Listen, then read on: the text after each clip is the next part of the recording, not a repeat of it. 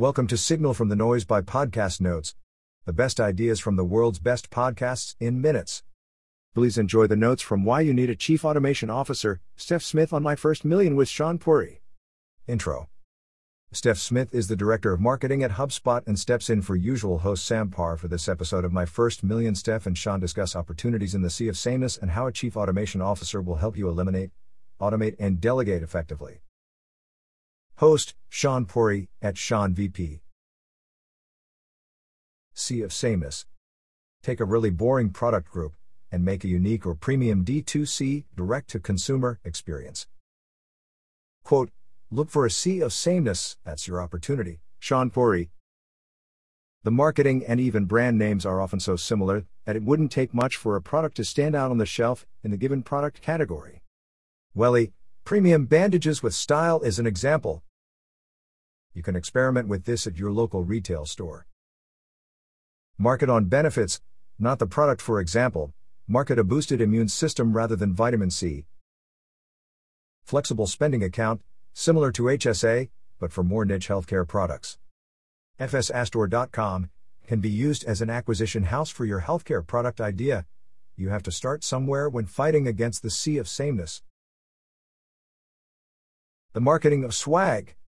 Why do companies invest in marketing products, swag, if you will, that nobody uses? Pens, notebooks, water bottles, t-shirts. Even if they get used, they don't generate discussion. Alternatives: branded products ideas, Polaroid camera, custom Jordan sneakers, laptop video covers, etc. Swag. A growing company that puts your brand on products that people want to use. Cool doesn't always have to be more expensive. The ROI of swag can be much greater by investing in high-end products for your top consumers through limited edition drops rather than worthless products for everyone. Chief Automation Officer.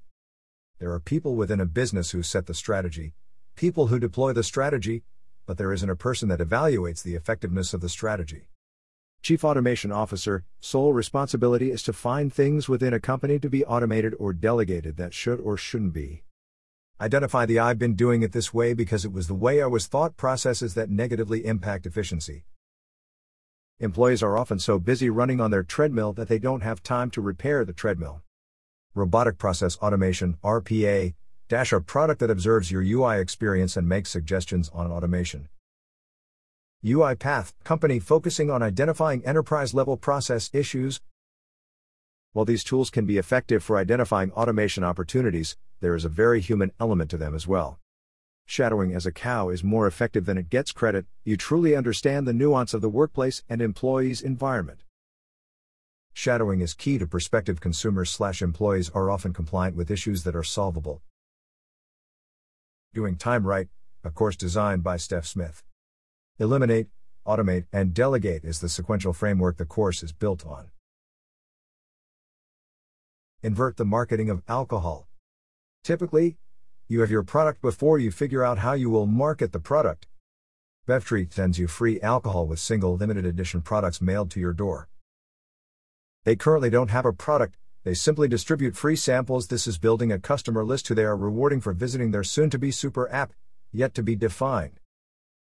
This strategy has pros and cons.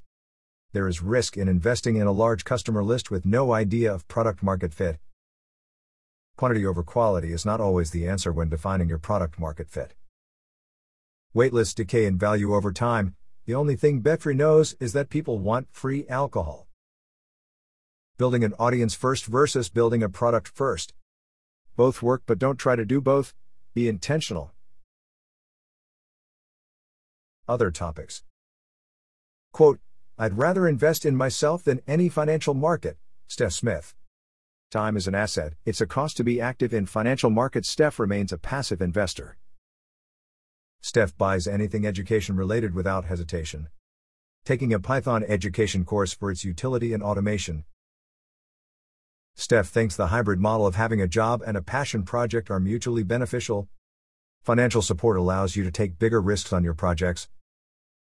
Don't get burnt out on your project. Creativity as an outlet. Sean disagrees because if you maintain both, you doubt the potential of your project. Fidelity now allows teenagers, under parental approval, to use their trading platform. Somebody needs to create a fun educational product for this. Finance is typically pretty dry material, so make it fun. That wraps up the notes for this episode. 5-star ratings are very much appreciated. Don't forget to go to podcastnotes.org and subscribe to our free newsletter. The top 10 ideas of the week. Every Monday.